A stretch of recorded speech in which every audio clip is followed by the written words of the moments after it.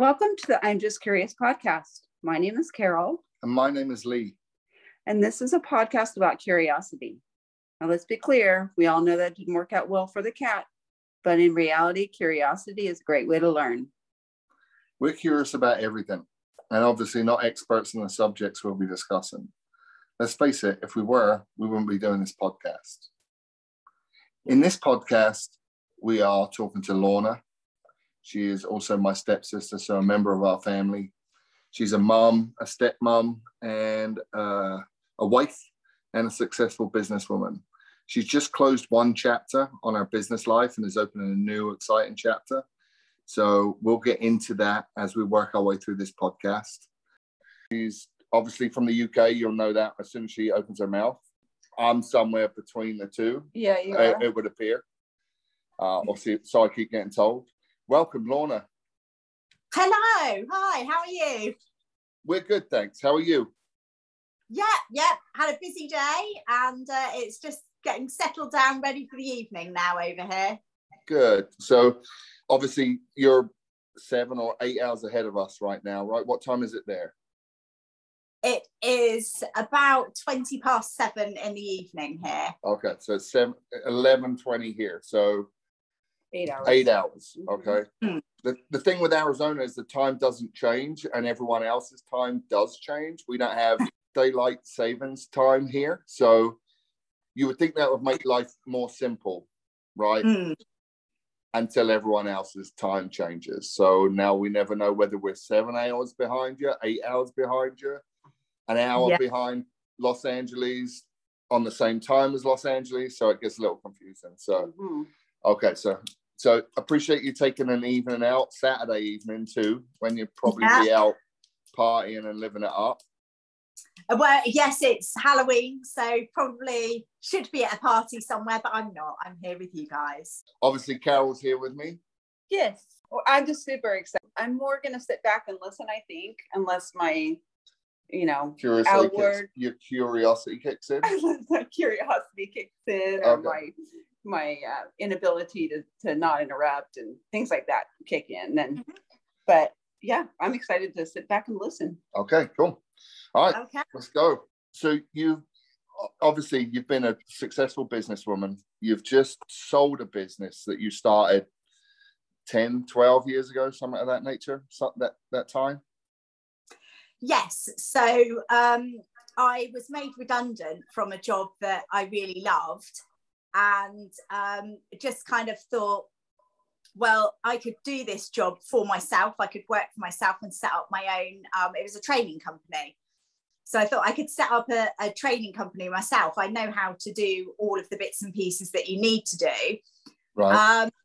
So when I was redundant and I was pregnant at the time as well, so I had time on my hands and just thought, well, yeah, let's go for it. Let's set up this business. And if it doesn't work, at least I've learned something. I've got some new skills and I can take those to a new employer.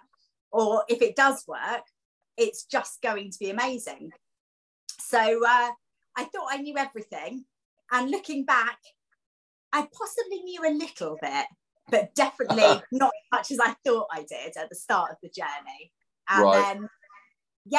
And then 10 years later, I've just sold it. Okay. Do you mind if we get a little bit into that business? Yes, so we delivered a lot of apprenticeships. So that's where people are studying for a qualification and working alongside that as well. Okay. So we delivered lots in kind of the business sector, in digital. When we sold the business, we've moved into kind of outdoor activities and pursuit things. So yeah, a lot of it was that, and then we that's all funded by employers and by the government, and then we also had pots of funding to deliver short courses to people. So we worked a lot with people who were had either been made redundant or were at risk of redundancy, and I really felt like I could sympathise with those people and completely understand the situation that they were in and how scary it was. And it's, when you're being made redundant, it's not just like losing your job, but it's about losing your finance and friendship groups and your identity and your purpose for getting up in the morning. There's so much loss around redundancy, and I could really relate to that. So did lots and lots of work with people who were in that situation, looking at getting them qualifications, perhaps for jobs that they'd done for a long time but didn't have a qualification in, or to like retrain into a different sector. So we did lots and lots of work around that as well. So those were kind of the main two arms of the business. That's, go on, sorry, Karen. I have a question about that. Like, was that business inspired because you saw another business kind of similar to it, or is this just something you just thought up? So, well, I used to run a training centre in London, and working there, I learned so much about the business and about the industry. And it was then being made redundant that I thought, yeah, I could do this myself now, really. And went for it. And I've got a question on that. So, like, you know, the way that you just presented that, you know, doom, pending redundancy, right? Like, all the other facets of it that you just mentioned is something that probably most of us would never think of, right? Like you said, the loss of, obviously the loss of earnings, right, and the loss of a job, but the loss of, you know, friends that you've made at that job, and so purpose, getting up in the morning, that sort of thing. I think especially right now, I think having the world having just been through what it's been through for the last 2 years, I think like maybe we've all got like a slightly different perspective on life, right? You know, and the fact that you were put in that position yourself, you got empathy for the people that you were training. Me personally, I think probably the fact that you were passionate about it and you thought about it in those terms has probably lent itself to your success, right?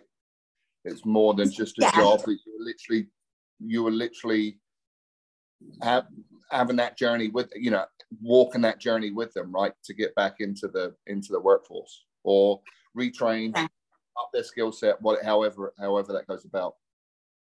Yeah, absolutely. And we delivered various other bits of training, but the bit that I was really passionate about was the redundancy bit, because it's absolutely life-changing for some people. For some people, they're quite happy and, you know, they're okay with change and they're happy to go and find a different job or a different sector, or perhaps they're close to retirement, so they're just going to take early retirement. But for the vast majority of people, it's such a scary time. And having been through redundancy, I could really resonate with them. And that's why I kind of got quite passionate about working with people in that situation. And there were some people who were losing their homes as well. So their job was attached to their home. So of course, so not only was it a complete change of lifestyle, actually they were moving house as well, and having to find other accommodation as well as employment. And if you're trying to find accommodation to rent and you haven't got a job, it's near on impossible for a landlord to accept you to rent their property. So it's absolutely everything about their lifestyle was changing. And when you look at sort of like Maslow's hierarchy of needs and things, security and food and warmth and shelter are the pivotal things on there. So I just really felt passionate about trying to help these people and trying to do something to help improve the situation that they were in. And then some people, I've seen them go from kind of quite despair and not really sure what they're going to do and really anxious, through to getting qualifications and getting some really super jobs, getting some really, really good jobs off the back of it. That's awesome. And so when they keep in touch and they say, oh, thanks, you know, because of you, I'm now doing this, this and this, it's really good. It's heartwarming to know that you've been able to help somebody along that journey.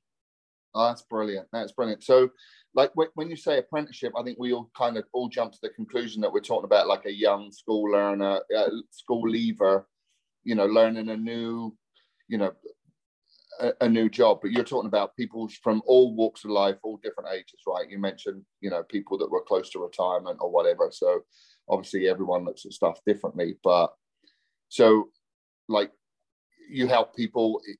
You help people of all ages, right? Yeah, so the oldest apprentice that we had was in his 70s, and just didn't want to stop working. And then we had, so right through from just leaving school, 15, almost 16, right through to kind of in their 70s, and all different things. So typically in Britain, historically, you would think of apprenticeships being for tradespeople, so sort of, you know, plumbers and carpet fitters and carpenters and things like that. But actually, there's so many different types of apprenticeships in sort of business, finance, digital, agriculture, retail. There's so many different areas that people can gain an apprenticeship in, and it's all about new skills. And for some people, it's brand new into the sector that they're working in or the industry, or it could be that they've been in the industry for quite a while, but actually their job role has changed. So now they're a manager or they're working in a different department. And so they're learning skills to do their new job in the same company that they're working for. Okay. So it's all different types of situations as to why people would go for an apprenticeship, but it's not, typically we have very few younger people in comparison to people over sort of 25. So the majority are over 25, but some younger. That's really interesting. I mean, I, you know, kind of watched this unfold from afar, right? But really had no idea about the ins and outs of it. So yeah, I'm loving this. I'm excited to talk about this. You know, my industry, I've been in the same industry for 35 years. I've done it in the UK. I'm doing it here, and we have a distinct lack of skilled people. Obviously, it would be considered a trade, right? You know, here it's a metal technician, collision technician. Over there, we were referred to as panel beaters. But even when I finished my apprenticeship and worked onwards and after that, I was always the youngest person in the field, right? Like literally, and even now, it's even more apparent. You know, our technicians are 40s and 50s and 60s. We've got an aging workforce, and nothing really to back it up. It's a little scary. So that, you know, that part of why I'm so excited about this is obviously, you know, the field that I work in, and seeing how, you know, it's diminishing. People are getting more and more cars, and we're getting less and less people able to work on them. Obviously, technology's changing. Cars have changed dramatically in the period of time that I've done it. But yeah, I'm interested to see, like, you know, to get, if I can get something out of this personally that I can take away and apply, you know, or just a different mindset from it. So I appreciate that. Like, I did a little bit, like I said, I already said earlier on, you know, I've kind of watched this from afar, and I recall something about driving safety. Is that where you started in this, you know, and then you ventured out into other areas, or how did that work out? So the driving safety came after the training company. So after I sold the training company, my husband had been doing some bits and pieces. He's a qualified driving instructor. So he'd been working in the driver safety arena for a number of years. And then after we sold the training company, we were approached by some people to help them to set up a training company that dealt with driver safety. So lots of companies have taken on staff, delivery staff, particularly over the last few years. And the staff have got the license that they need to be able to drive the vehicles that they're driving, but they maybe are not professional drivers and don't have a professional attitude about driving. and are particularly au fait with some of the safety requirements.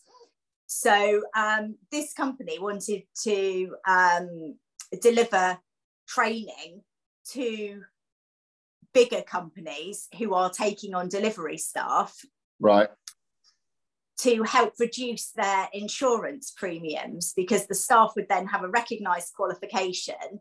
There would be some like rubber stamping the quality of the driving staff, yep, and lower insurance premiums. So these people came to us because they knew that we knew how to run a training centre, and they asked us to do some consultancy with them, which I did do. And I kind of was just thinking it was a one-off thing. I'll help them set this centre up, and then I'll just disappear off.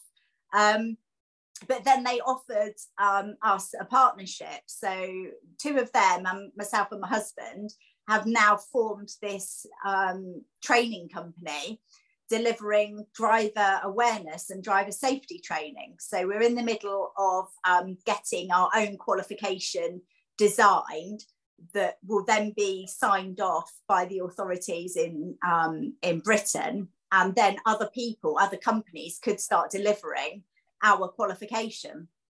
That's fantastic. That's great. Yeah. So it'll be our own designed, proper, regulated qualification. Like a nationally recognised qualification that you guys came up with. Yeah. So we're just in the middle of, just in the process of getting that all rubber stamped off. And then next year we'll be looking to roll out our first learners on our brand new and our own developed qualification. Right, and that's coming at a time. I mean, obviously, I get my news. I pay a fair amount of attention to like the UK news, obviously, and at a time when like the world needs more drivers, right? Logistically, everyone's struggling, so it's come at a prime time, right, or an opportune time. Yes, and drivers not just who've got the driving license to be able to drive the vehicle, but actually have got driver safety or have got an awareness, have got an understanding of what it is to be a professional driver, abide by the law, things like that. So, that's a little overrated. So, when they get caught speeding, they can just see Mike again, right? Do you know what I mean? And do a course. Yes, yeah, absolutely. They can go on a speed awareness course where Mike will teach them the errors of their ways. Now, on that, over here, you get caught speeding, you can plead guilty. They'll diminish your fine, providing you do a driver safety course, like online. Does that operate the same way there? Is that the part of that speed awareness course that Mike's doing? Yes, so you'll get a notice saying that you've been caught speeding, and then you either say yes, it was me driving, or no, it wasn't me driving, and if you say yes, it was you driving, you book on a course. And so instead of having like a fine, you pay a fee to go on the course, and then that course fee then goes all back into driver safety and into the highways. Right. And then you go on this driver awareness course, and then that's, as long as you don't get caught speeding again, that's like the end of it. And it's all about, it's kind of not so much a punishment, it's about educating people. And right. That, if you're doing 5 miles over the limit in a 30, actually there's quite a lot of damage you can do to a child that walks out in front of you if you're doing 5 miles over than if you're doing the speed limit. And although 5 miles an hour doesn't seem very much, it's the difference between a child living or not living. And right. It's that kind of really hard hitting safety education, really. Right. We could definitely do with some driver education in this state. Mm-hmm. This is the worst driving I've ever seen. And everyone blames it on everyone else. They all blame it on people, my family, they all blame it on California. I'm like, I don't remember drivers being like this in California. I don't know. Yeah, it's the driving here is, it's literally every man for himself. It is, Yeah. Wild, Turn wild signals, who needs them? Rules, we don't need that. This is Arizona. We do whatever the hell we like. Yeah, it's a little. You'll experience it. It's a little cray for sure. Yeah, it's definitely an education in itself, without a doubt. So that's brilliant. I mean, so having had that success and that influence on people, and obviously, the rewards that come with it, and not only financially, but obviously, emotionally and mentally, you've touched on that. What made you decide to move on? Honestly, it was, the business was really good. I really enjoyed it. But I just, over COVID, I lost a couple of people that were really close to me, and family members. And it just really made me reevaluate my life, and reevaluate what I was doing, where I was going. And I think so many people did in that time. Quite a lot of people took time out to just kind of look at their lives. And I just thought, whatever. I just need to keep going at this business. I've got no other options. If I don't do this, like, who am I? What am I going to do? My degree's in teaching. So if I'm not in an education arena, then that's a waste of my degree. So I kind of poo-pooed it for a bit, and then actually did start to reflect on things, and thought, I've missed out on so much time with my children, and I've helped all these other people, which is amazing. But actually, my children have suffered a bit for that. And I was working long hours every day. Even when I was on holiday, I was still working. I was still answering emails, still dealing with things. And just kind of, it was literally like over a couple of days, I just sat down and thought, I don't want this anymore. And once I'd made that decision, that was it. And I knew that there was no turning back. And I could see the benefits of selling, and I could see all the extra time that I could spend with my children, and how my children would benefit from having that time with me. And they're growing up. They're 9 and 10 now, and they're growing up, and I feel I've missed so much, and I don't want to miss anything else with them. So that's brilliant. So I'm more mum, whereas, like, in the introduction you said that I was a mum, a wife, and a businesswoman, and I am those things now, but I was first and foremost a businesswoman and a mum, kind of there. I was there for my children, but not as much as I feel that I should have been, or wanted to be. Now mum is top of the list. That is my first thing, is that I am a mother. I can totally relate to that, what you're saying too about the businesswoman, and like that it does, like, for me, for years I put my business ahead because that's what drove me. It was inspiring. And so I mean, I know as women we feel guilty for it, and I do have guilt over it, but then also I look back and I think, gosh, good for me and good for you for like following your dream with business. So I hope you're not looking at it like it's all negative. No, I think I've learned so much, and I've been able to provide so much for my children, and my children have learned so much. They're like little entrepreneurs themselves. So they've learned so much as well. So I don't see it all as a negative, but I do see the negatives there. And I do see the mum guilt that I had. And I felt like I needed to be more mum and more family, and less business being the first thing. And my children constantly saying to me, Mum, can you put your phone down? Why are you working again? We're supposed to be away. And it was all of those sorts of things. And it was then that I realised, because you don't realise, but I realised just how consuming the business had become. And it was just reflection, like I think a lot of people did, like I said, over lockdown, that and the loss that I'd suffered, that made me think, do you know what, I do need to change my lifestyle. I need to change my life. You need to change your priorities, right? Yeah. And I think that's, like you said, you know, we touched on that with Christine, one of our earlier guests. You know, like I think it forced, or not forced, you know, I think it's been a good thing. If there's one good thing to come out of this whole last couple of years, right? Obviously, there's a lot of, you know, sadness and anguish and who knows what else, but there's also some positives to come out of it. And, you know, like your decision to change your priorities, you know, is obviously a positive. It's a positive for you, and obviously it's a positive for, you know, for your kids, that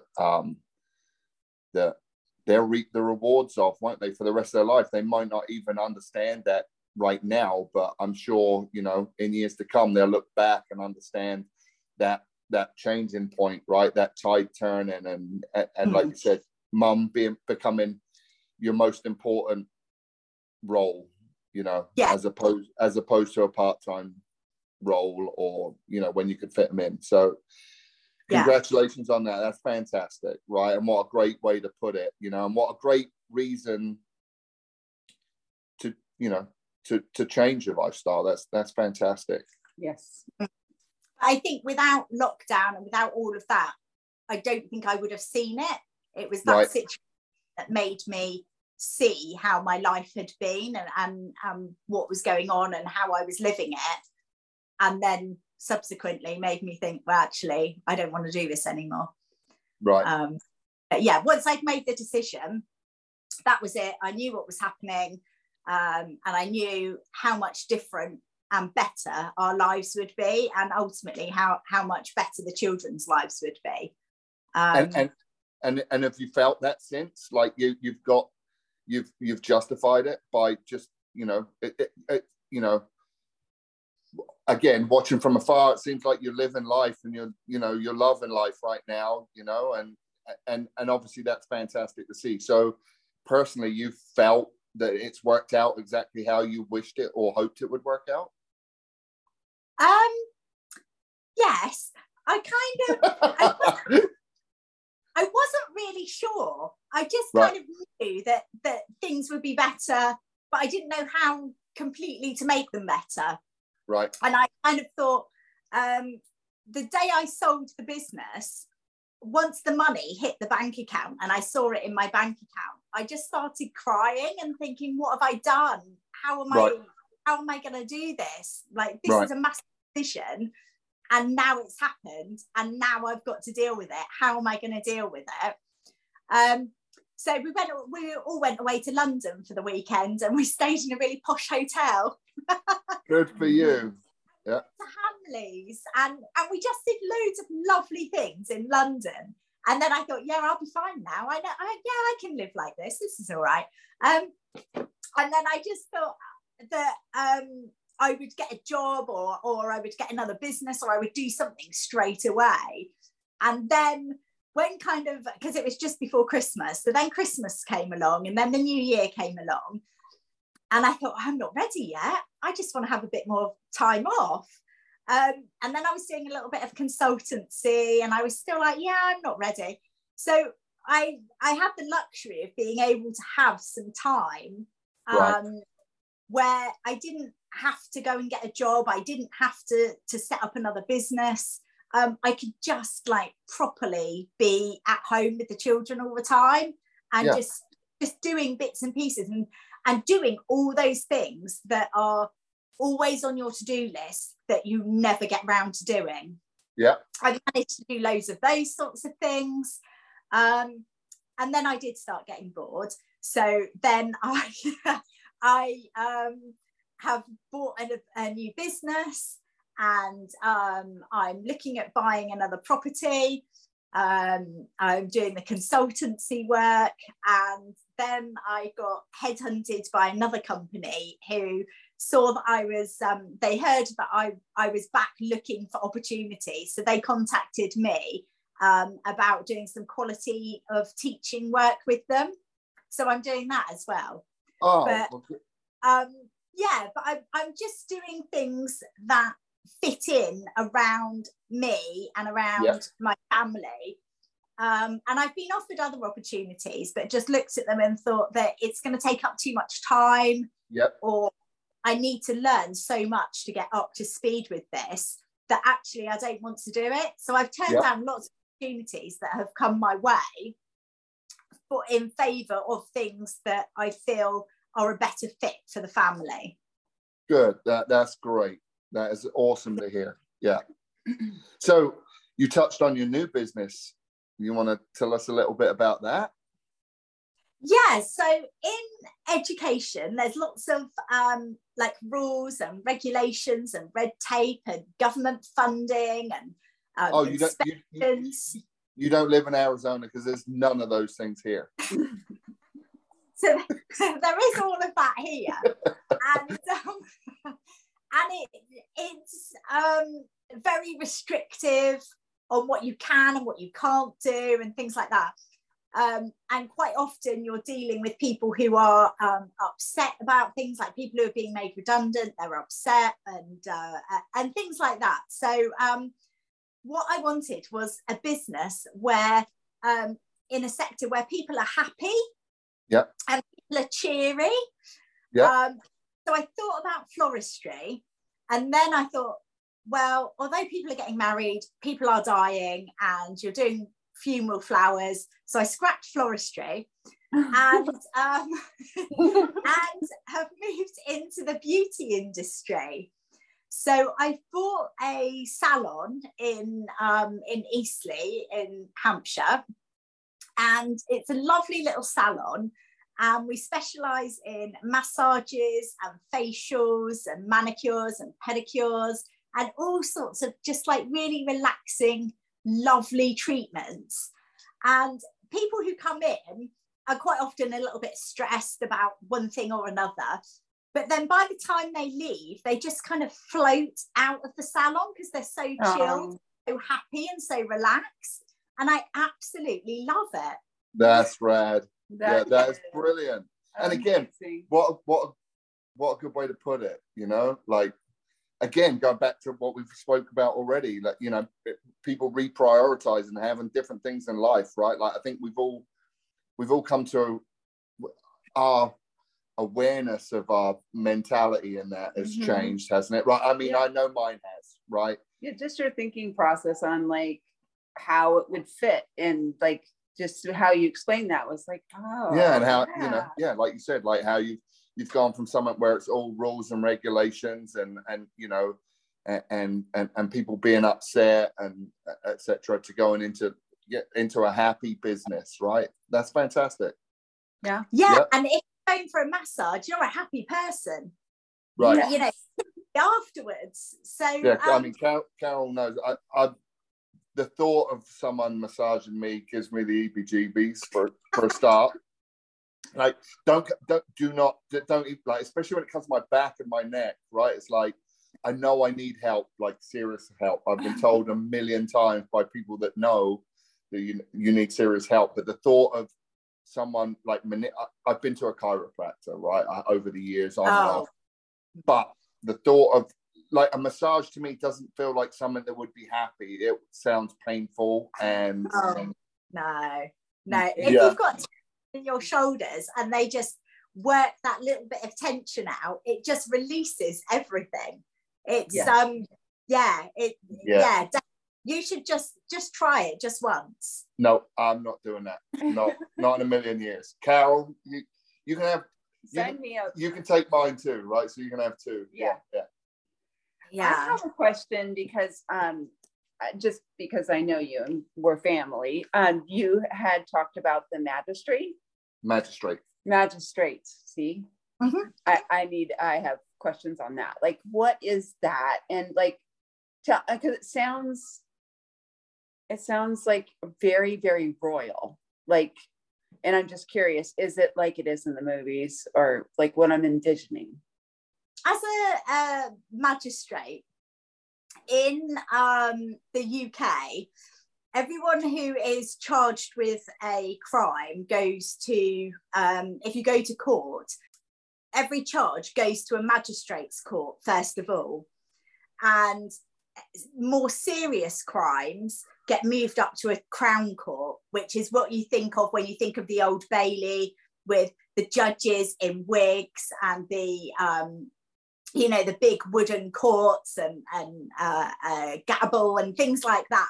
So that all goes up to Crown Court. More serious crimes, but less serious crimes, but still imprisonable crimes, are heard by a panel of magistrates. So you have 3 magistrates who sit on what's called a bench, and we hear different cases about all different things. So it could be people who have been caught speeding and say that it wasn't them. Go see Mike. Yeah. Or people who are pleading not guilty to an offence, people who are pleading guilty, people who have not sent their children to school, so the local authority are bringing them into court. There's a whole wide range of things. So the role that you do is different depending on what sort of court you're sitting in. So sometimes it's people who have just recently been arrested and been charged with a crime, and then you're deciding whether they get bail and are released back to the community, or until their trial, you're remanding them in prison. So some of the cases are like that. Other cases can be that you sit in on a trial, and then between the bench, you decide if somebody is guilty or not guilty of whatever crime it is. And then if they're guilty, you then decide the punishment. So which could be something from a fine to a community order, or indeed into prison. So with that, Lorna, like do you, like, would you ever find yourself in a position where you look at something and decide that it goes higher up, or is like kind of you guys are their final stop, right? If that makes sense. Like, so you guys determine what happens from here on out, right? With that particular case or that particular person. So it depends what the crime is. If it's like serious murder and things like that, then the law governs that goes up to a Crown Court. Okay. So there's some crimes that have to go. Some charges just go straight there. Yeah, but they all come to a magistrate's court first of all to be allocated up to a Crown Court. Right. That's right. That's kind of what I was getting at. Yep. Yeah, and then there's other ones that could go to Crown Court or could be heard in Magistrates Court. The defendant has an opportunity to say if they want to go to Crown or if they want to stay in Magistrates. And then the third ones are crimes that will only be heard in a Magistrates Court. There is no option to say Crown Court. So every charge will fit into one of those 3 categories. Right. So how did you, so what is your title with that? Are you still doing that, or? Yes, so I am Justice of the Peace is my job title for that. And I'm still doing that. I've been doing that for a number of years now. And it's a part-time position. So I sit probably sort of 2 or 3 times a month doing that. And how did you get into that? Like, that's, I mean, I met you and I can see that you're like a logical thinker. So, but I didn't imagine that that's something that you would have like done. Found your way into. Way into, yeah. Yeah. I mean, how did you become Judge Judy? Yeah. Shoulda, coulda, woulda. Yeah. So I think I just I just wanted to do something that wasn't work related at the time. So just something different that was worthwhile, that had a value and a purpose, and something that helped the community. So I was trying to find something to do that wasn't work. It wasn't me being a mum. It wasn't me being a wife. It was just literally something just for me. And I looked at various different things. And then in a previous life, I used to work for the probation service. So I'd done various different bits and pieces in working with ex-offenders and court work and things. And I just thought, oh, actually, I remember these people that sat up on a big bench in the courts, and I remember what they did, and I wonder if I could do that. So I went along and just observed a few days of court cases and the sort of things that they did. And I thought, oh, yeah, I quite fancy that. I think I could do that. And I'm quite, I'm quite level-headed. I'm quite a logical thinker. I think I'd like to think that I've got empathy with people, with both defendants and with victims, and I can make quite balanced decisions. Yeah. So I applied for it, and there were several hundred people that applied, and there were about 9 or 10 of us that were successful and got through and chosen to do it. Wow. So that was like a massive achievement. And it's not particularly about your qualifications and what you can and can't do. It's about your own personality and your own thought process, and how you perceive things and how you decipher information. So it was all about you as a person. And so I quite liked that somebody else couldn't come along with a better qualification or something. Yeah, that's incredible. Yeah. It's about your personality and what you bring to the magistrate and the skills that they see in you. So I was absolutely chuffed to bits when I was so excited when I got accepted. And then we went to Winchester Crown Court, which is a massive court. Yeah, in England. Not as big as the Old Bailey, but it's still a massive court. A lot of history. Big cases. Yeah, a lot of prolific cases are heard there. So we went to Winchester, and I took the children, and I got sworn in at Winchester Crown Court. And then afterwards, one of the top judges in the country came and chatted with me and took me into his courtroom. And I got a photo with him and my children in his courtroom, which was really, really special. Forget all that, although that's good. Did you get a badge? Like a sheriff's badge that says Justice of the Peace? I've got an ID badge, but I have an ID badge, but I don't have like a sheriff's badge like Woody to go on my jacket. No. But like ID badge, does it come in a wallet that you can just like flip it out and be like, hey, I'm Justice of the Peace? I'd love it if it did. I think you should do that. Yeah, for sure. Yeah, I should get one, shouldn't I? Yes, for sure. That is remarkable. Thankfully, I don't know from first-hand experience how the justice system works in the UK. That's why I had to move here. Not really.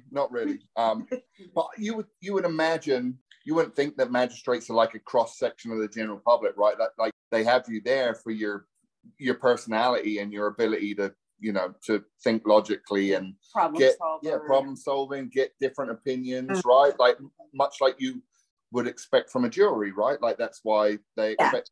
That's why most people would think, like, as a magistrate, I would, until this conversation, was that you had to have some sort of qualifications, but the other way sounds more logical, you know.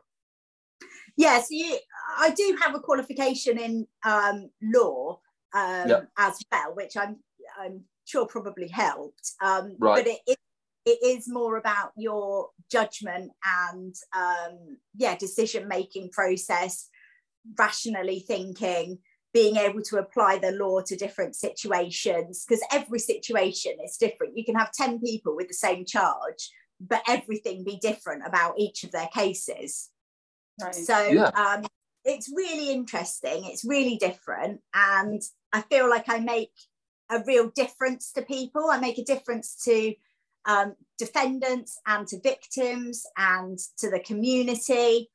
And it's just, like I say, it's something that is just for me. It's not something where I'm mum or anything else. And the different people that you work with are incredible. There's so many different professions and backgrounds that people have that you sit with as a bench, that it is really interesting, really, really interesting. That's remarkable. Yeah, good job. Congratulations. What brings you the most joy? My children. Well, that was a quick answer. Yeah. Absolutely, my children.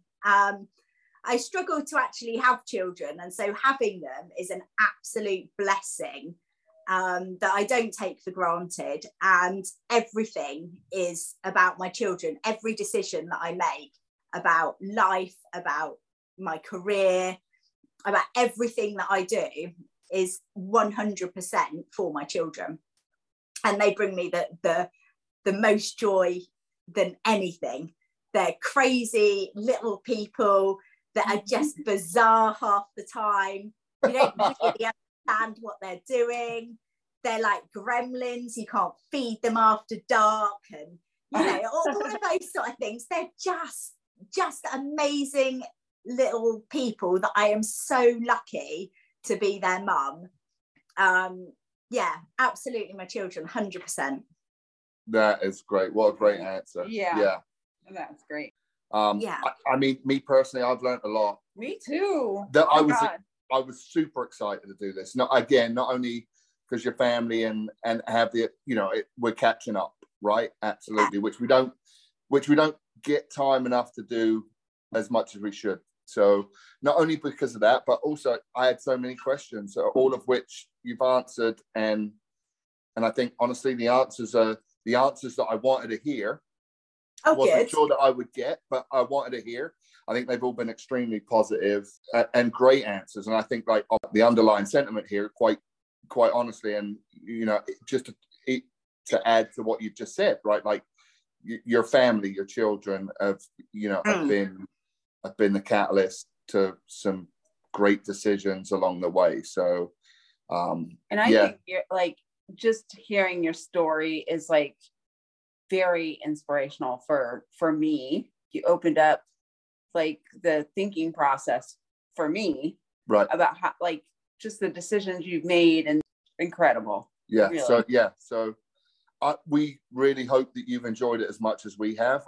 I absolutely have, and it's made me think about things as well. So some of the questions I hadn't really thought of before, or thought of the answers, and so it's really made me think about things. So thank you, and I've been as honest as I possibly can on everything. No, that's quite clear. Yes, yeah, that shines through for sure. And I think, you know, the people that have listened to our first few will thoroughly enjoy this. Mm-hmm. You know, I really do. Oh, I hope so. Yeah, I'm sure they will. Yeah, absolutely.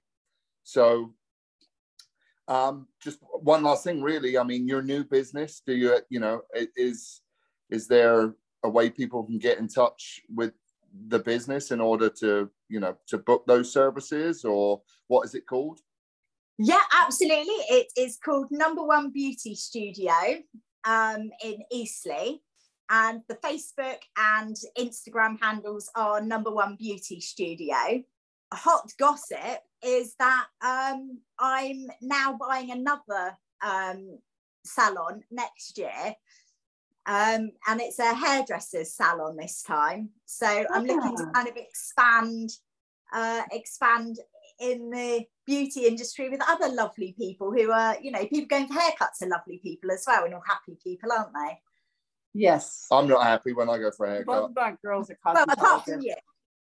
You know, most people are, Lee, not you, but that's fine. When I have a haircut, I have to do it myself. I just want to thank you so much. I really appreciate you doing this. Yeah, it's been phenomenal. It really has been fantastic.